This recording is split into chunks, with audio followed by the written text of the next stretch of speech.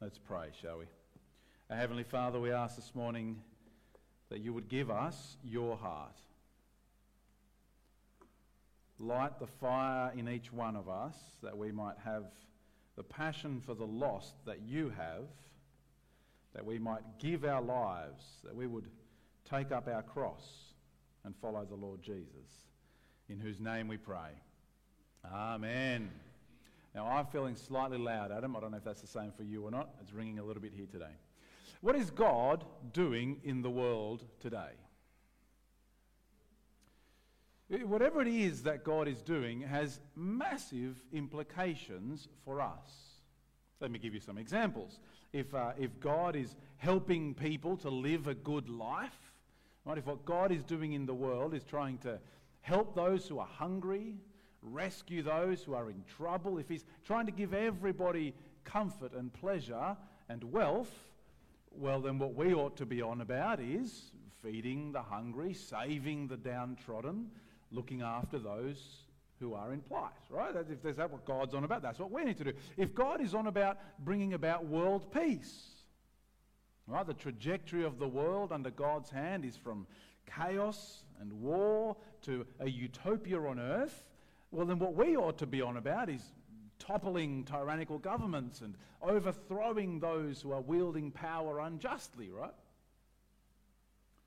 If God is on about helping each individual to become the best version of themselves, as some are very fond of preaching these days, then what we ought to be on about is creating freedom. The freedom for every person to express themselves exactly how they want to. If God is on about nothing, right? If he just made the world a while ago and then said, all right, off you go, do whatever you want. Well, that's the best one, isn't it? Because then we can do whatever we want. We don't have to worry about anything. There's no judgment at the end. What a great world to live in. Whatever it is that God is doing in the world today has massive implications, because for us as his people, it basically sets us on fixed tracks. If we are going to be on about what God is on about, well, we need to know, what is God doing? Now, I want to answer that question straight away. This isn't one of those sermons where you're going to have to wait till the end for the answer, because the answer right up front determines our lives. Now, I hope you've still got 2 Corinthians open, 2 Corinthians chapter 5, and look straight down at verse 19 for the answer to that big question, what is God doing in the world today? 2 Corinthians 5 and verse 19, that is, in Christ, God was reconciling the world to himself. That's what God's doing. The work that God is doing right now in this entire world, amongst all the people of the world, is in Christ reconciling the world to himself. How? The second half of that sentence, not counting their trespasses against them, and committing to us the message of reconciliation.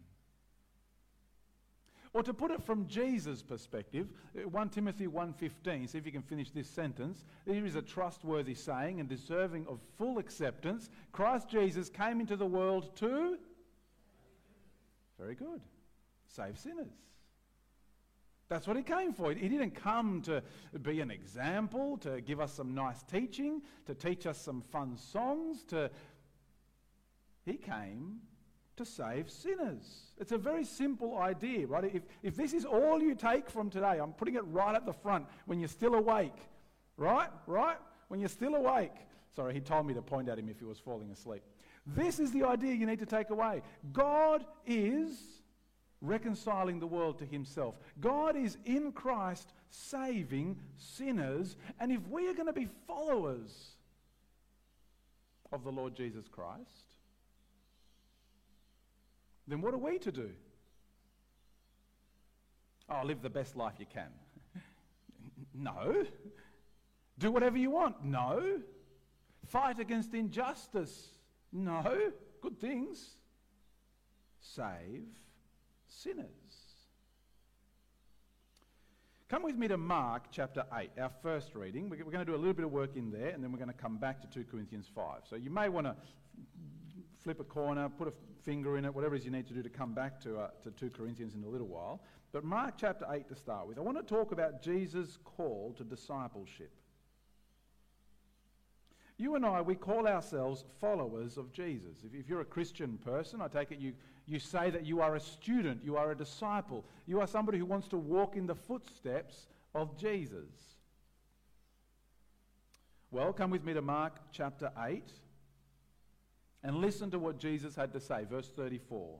Calling the crowd along with his disciples, Jesus said to them, "If anyone wants to follow after me," all right, here it is. If you want to be a disciple of Jesus, if you want to be on about what he is on about, what do? 3 things. Let him deny himself, take up his cross, and follow me. Do you want to follow Jesus? I hope you do.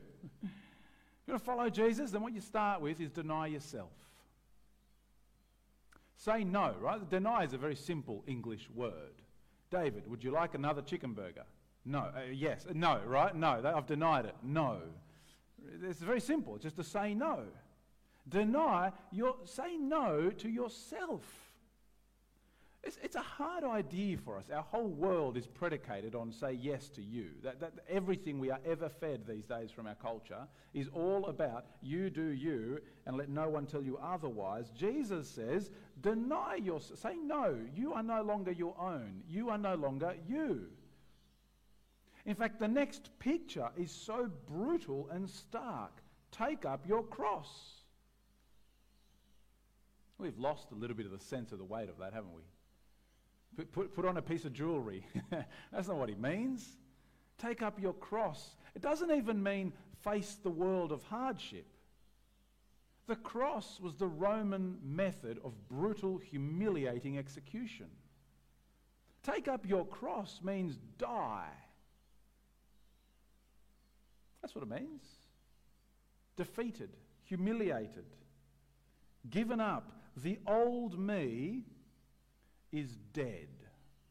Not just I say no to him every now and then, right? Oh, David really wants to go and do that. Sorry, David, can't. Right? No. The old me is dead, and instead what I am to do is simply to walk the footsteps of Jesus. Deny himself, take up his cross, and follow me. To what? Here is a trustworthy saying that deserves full acceptance. Christ Jesus came into the world to save sinners. Well, hang on, David, how far? I mean, there's got to be a limit to this, right? How far? Look at the next verse, verse 35. Whoever wants to save his life will lose it. But whoever loses his life because of me and the gospel will save it. You see, it's not a case of, well, okay, I'll deny myself a few things.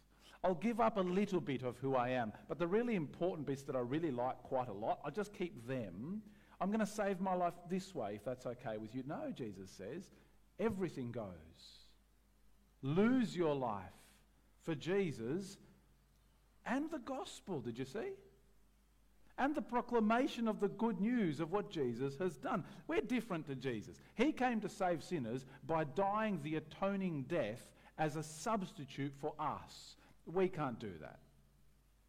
None of us can, and none of us needs to. Jesus has already done it. We're different to Jesus, but we're still the same in that we give our lives for the gospel. I wonder, what do you want to do with your life? You asked yourself that question recently? What do I want to do with my life? Well, actually, if you're asking that question, you're asking the wrong question. What do I want to do with my life? The question is, what does Jesus want me to do with his life? This isn't mine. This is his. What does he want me to do now? What does he want me to do next? And it's easy to get lost in the big picture, right? It's easy to kind of, it's too big. I can't even think about it. Just what does Jesus want me to do next? It can be the little things, not just the big things. Lose your life for the sake of Jesus and the gospel. Align yourself completely with him and his mission. Now look, I don't know if you've felt this. I certainly have over the last 4 weeks. It's almost too big. Live to the praise of God's glory. where do you even start?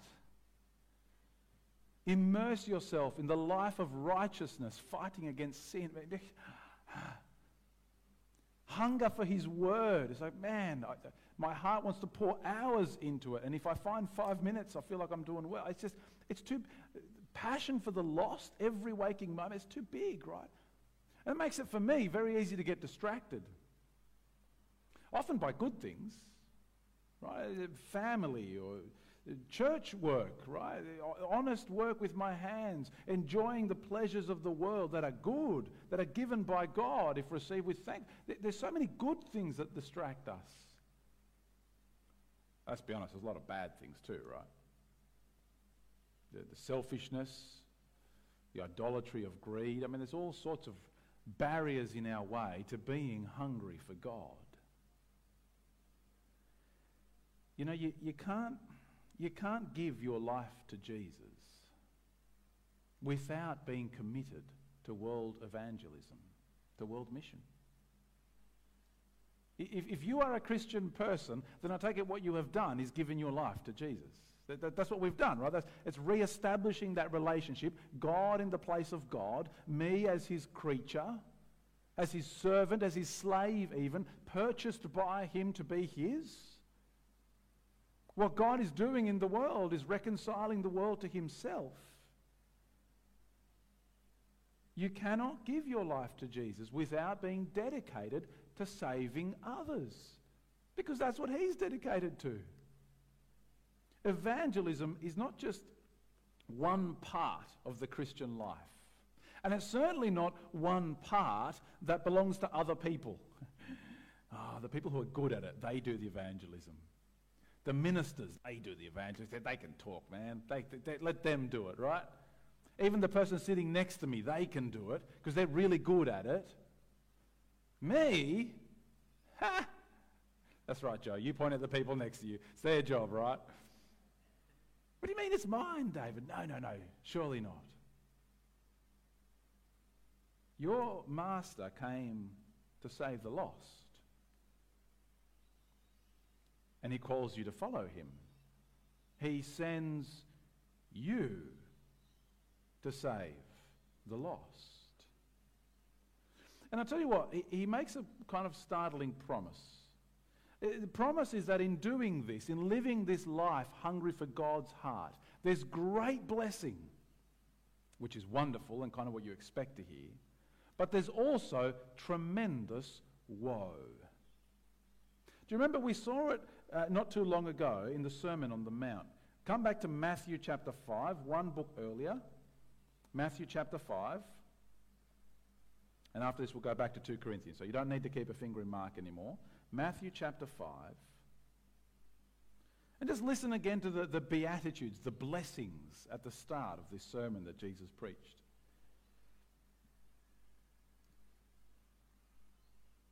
Matthew 5 verse 1, when He saw the crowds, He went up on the mountain, and after He sat down, His disciples came and began to teach them, saying, "Blessed are the poor in spirit, for the kingdom of heaven is theirs. Blessed are those who mourn, for they will be comforted. Blessed are the humble, for they will inherit the earth. Blessed are those who hunger and thirst for righteousness, they will be filled. Blessed are the merciful, for they will be shown mercy. Blessed are the pure in heart, for they will see God. Blessed are the peacemakers, they will be called sons of God." And up until now, we're all going, "Preach it, Jesus, amen." Verse 10. Blessed are those who are persecuted because of righteousness, for the kingdom of heaven is theirs. You are blessed when they insult you and persecute you and falsely say every kind of evil against you because of me. Be glad and rejoice, because your reward in heaven is great. That is how they persecuted the prophets who were before you. Let me be very clear and honest with you. Christian, Jesus demands of you that you give up your life for the salvation of others. And He promises you that in the doing it will be unpleasant and hard and will involve suffering and ridicule and insult, that you will struggle and strive against it, that your life will be made worse because of it. But when that happens, rejoice. You're in good company. You're in the best of company. It happened to the prophets. It happened to every messenger of God who walked into a sinful world and said, "Thus says the Lord." And know that your reward is great in heaven. But it's a hard one, isn't it? What's going to move us? What's going to motivate us? What's going to compel us to go out that door and take the gospel of the Lord Jesus Christ into the world that needs it, into the little boy who's lost looking for mummy? Are you my mummy? Are you my mummy? They're looking because they can't find the truth. And we have it. Well, I want to show you from 2 Corinthians 5, last passage, come with me to 2 Corinthians 5. I want to show you 4 reasons, 4 motivators to be hungry for God's heart. 4 things that ought to compel us, that ought to move us to seek to save the lost. 2 Corinthians chapter 5, and we're staying here now, we're not moving any further. 2 Corinthians 5, let me give you 4 reasons. Here's the first reason. 2 Corinthians 5 and verse 9, our fear demands it. This is the first reason. Verse 9, therefore, whether we're at home or away, we make it our aim to be pleasing to him, for we must all appear before the judgment seat of Christ, so that each may be repaid for what he has done in the body, whether good or evil. Therefore, since we know the fear of the Lord, we try to persuade people. We fear the Lord, and so we seek to persuade people. Now, I've changed my mind on this passage during the week. It doesn't happen all that often, but there you go. I figured I'd be honest. I used to think that this fear wasn't Paul's fear, but his fear for others. That is, knowing the judgment of God upon the unrighteous, Paul was afraid for them and therefore seeks to persuade them. I don't think that works.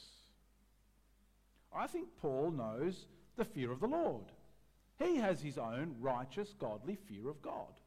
Now, let's be clear, it's not a salvation fear.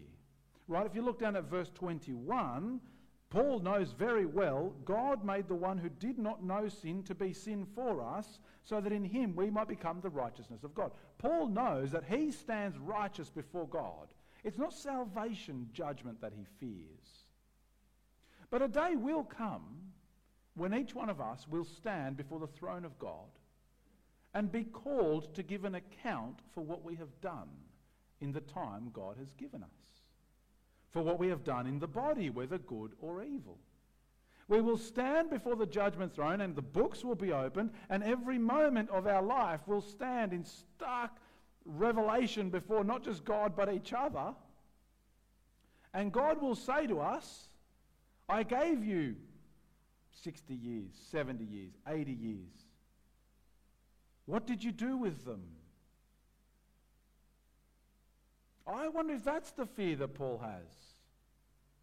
Each one of us will stand before that judgment throne, and there will be great reward. I tell you what, Paul talks about it in 1 Thessalonians chapter 2 as he talks about these believers and says, what is our joy or crown of boasting before the Lord? If not you. You are our wonderful reward. He looks at those who've become Christian and those who've matured as Christian because of him, and he says, hallelujah, there it is. There's my reward. I mean, how wonderful for you to think, to look around the room and go, you know what, I met with that person and read the Bible for 6 weeks. And do you know how it changed their life? How marvellous to get to heaven and see them there, mature in Christ. There's so-and-so. I told them the gospel. I mean, it was a scripture kid. It was 50 years before they became a Christian. But how marvellous to see them in heaven. What a reward. What a wonder. I mean, I love that thought. Right, that the day will come when you, saints of Ingleburn, will join with the saints from Guildford, and join with the saints from Petersham, and join with the saints from Paddington, the churches and I can say of you, here you are. What a delight, what a reward, what a joy. But likewise, what a moment to stand before God. What did you do with your life? I chased after shiny things. I frittered it away, watching the idiot box. I was too busy, I'm sorry, God. Do you know the fear of the Lord? I don't know which is worse. To stand before God and give an account. To stand before each other and have ourselves exposed. God did not save us for a life of comfy, middle-class indifference, which is so easy to slip into, isn't it? Church is nice. The fans are on. It's a beautiful morning. Christian people are so lovely. We can fill our week with ministries and being with each other and lots of cups of tea, delicious biscuits, wonderful singing.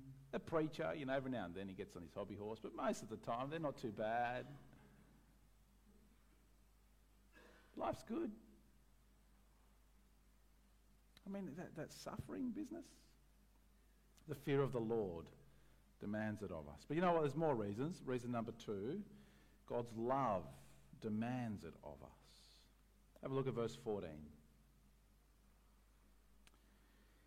I mean, it's right there in the first few words, isn't it? The love of Christ compels us.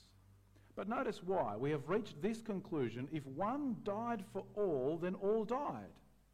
And he died for all so that those who live should no longer live for themselves, but for the one who died for them and was raised. Christ's love compels us. That doesn't mean that Jesus has warm, happy feelings towards us, therefore we ought to have warm, happy feelings towards others. That's not how Christ's love compels us. Christ's love is his death for us. Remember John 3:16? Right? Our translation doesn't really help us. For God so loved the world that he gave his only son, right? I think the CSB actually has it slightly more helpfully. For God loved the world in this way. How did God love the world? Jesus died for us. The love of Christ means that each one of us has died in him and now live for him. The love that compels us is the love that says, you are now mine, bought at a price. So live for me.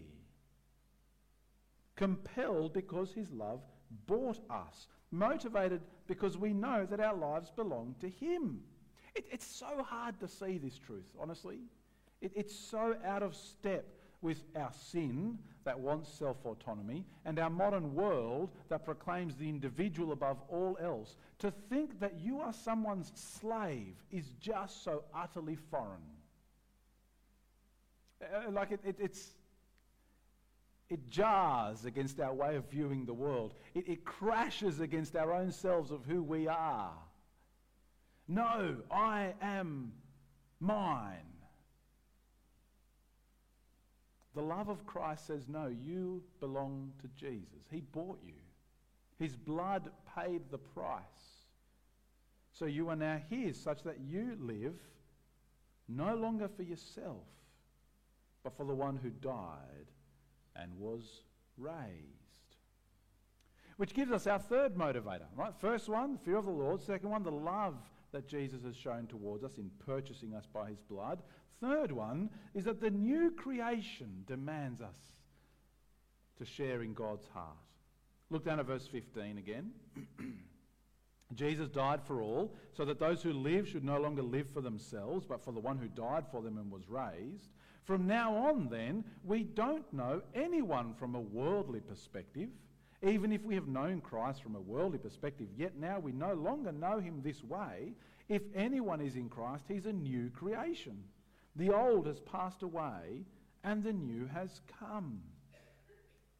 Jesus' resurrection began the new creation. He is the first bit. He is the new creation, right? He was made new. There's the new creation begun.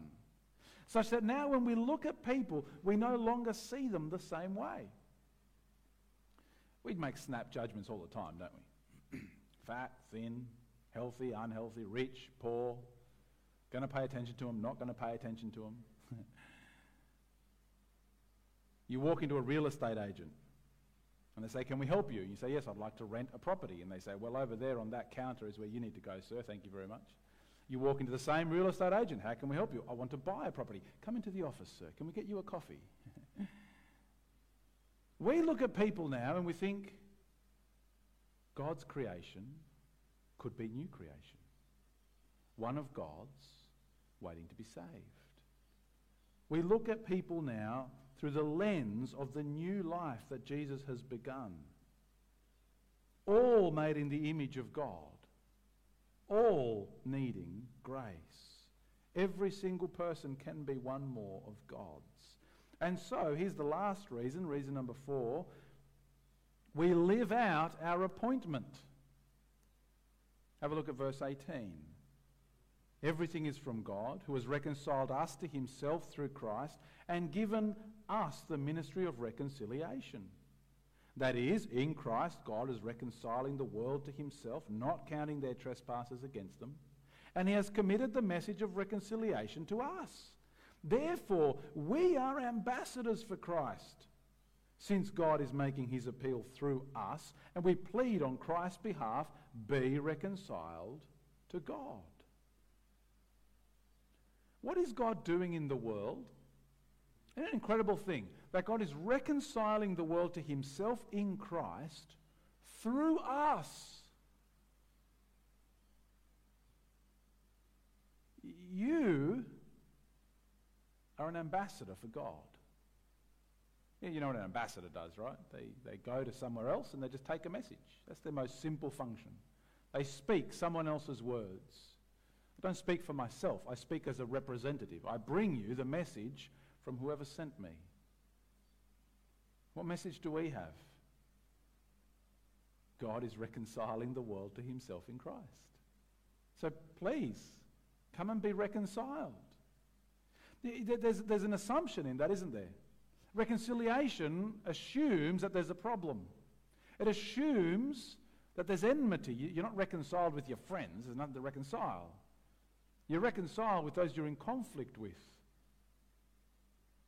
We go to those who are enemies of God and whom God will judge should they stay as his enemies. We go to those who are perishing and we bring them the good news. Today is the day of salvation. God is offering to you the death of his own Son. He made the one who did not know sin to be sin for us.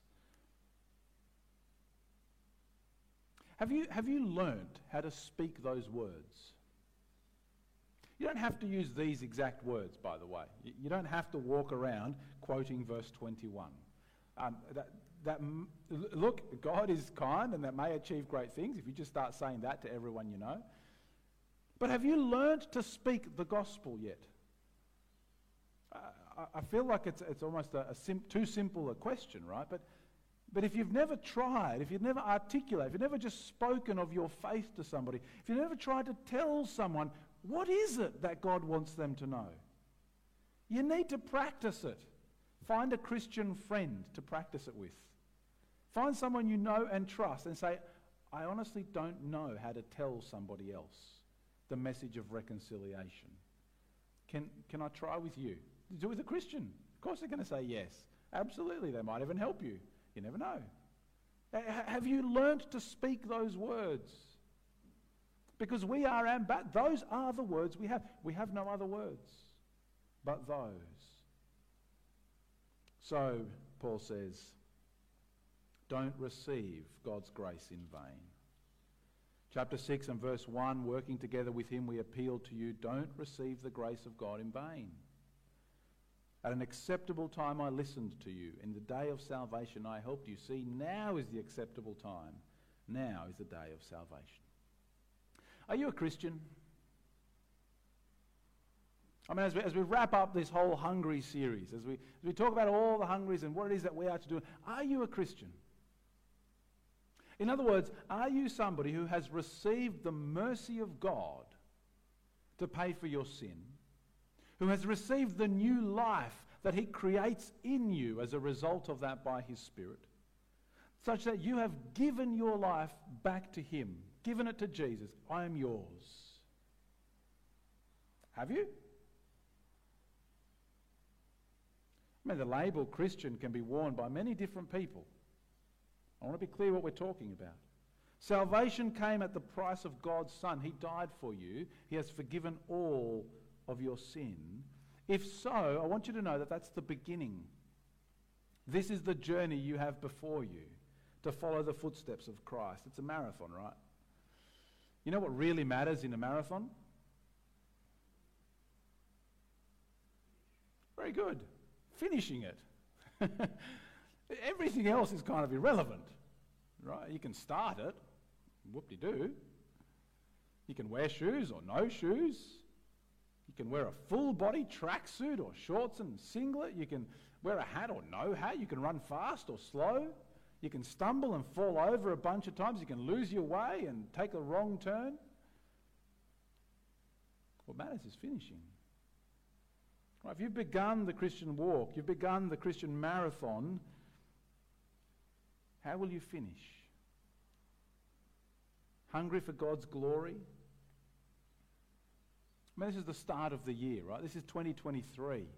Please don't think like you've got to go home tomorrow and do it all now. Start little ways now, hungry for God's glory. That you want every day that you wake up to live to the praise of who He is. You want people around you to say, God is good because of you.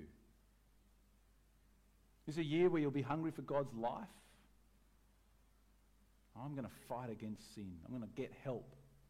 I'm going to stand with brothers and sisters in Christ. I'm going to chase after righteousness. You're going to be hungry for God's word. Let's start small. If you're not doing 5 minutes a day, start with 5 minutes a day. If you're not doing 10 minutes a day, start with 10 minutes. Hungry to be fed each day. I mean, what a powerful message last week, right? To receive God's power, to know God's purpose, to understand who God is, to know the truth that He gives, to be sustained. All of this coming out of God's word. Ultimately, that God would break our hearts for the lost. Will this be a year where you are hungry for God's heart? Christ came to save sinners. That is the master that you and I follow. That's the life. That's the marathon we have before us. Now, Joe's going to help us think through that a little bit more very shortly. But I want to commend to you the next song, the next prayer, the next set of announcements, the end of church and what you do next. It starts now. With every single moment of your life, what am I going to do that's going to honour God, that's going to live His way? Every little decision, every next little... Tomorrow morning when I wake up, what am I going to do? How am I going to put this into practice immediately? But I also want you to make sure you put time aside for the big picture. Okay, this shapes my whole life. How can I just keep doing what I'm doing when I know all of this to be true? I hope you've set time aside for that. Maybe it's happening in your small groups, in your Bible study. I hope it's happening in those spaces. Start now and put time aside to think through it in the big picture. Will you make 2023 a year where you are hungry for God's heart? Let's pray. Our Heavenly Father, we praise you for the Lord Jesus, for His death in our place that saves us. Father, teach us that we are beggars who have received the bread of life, that we might desperately share it with the other beggars around us.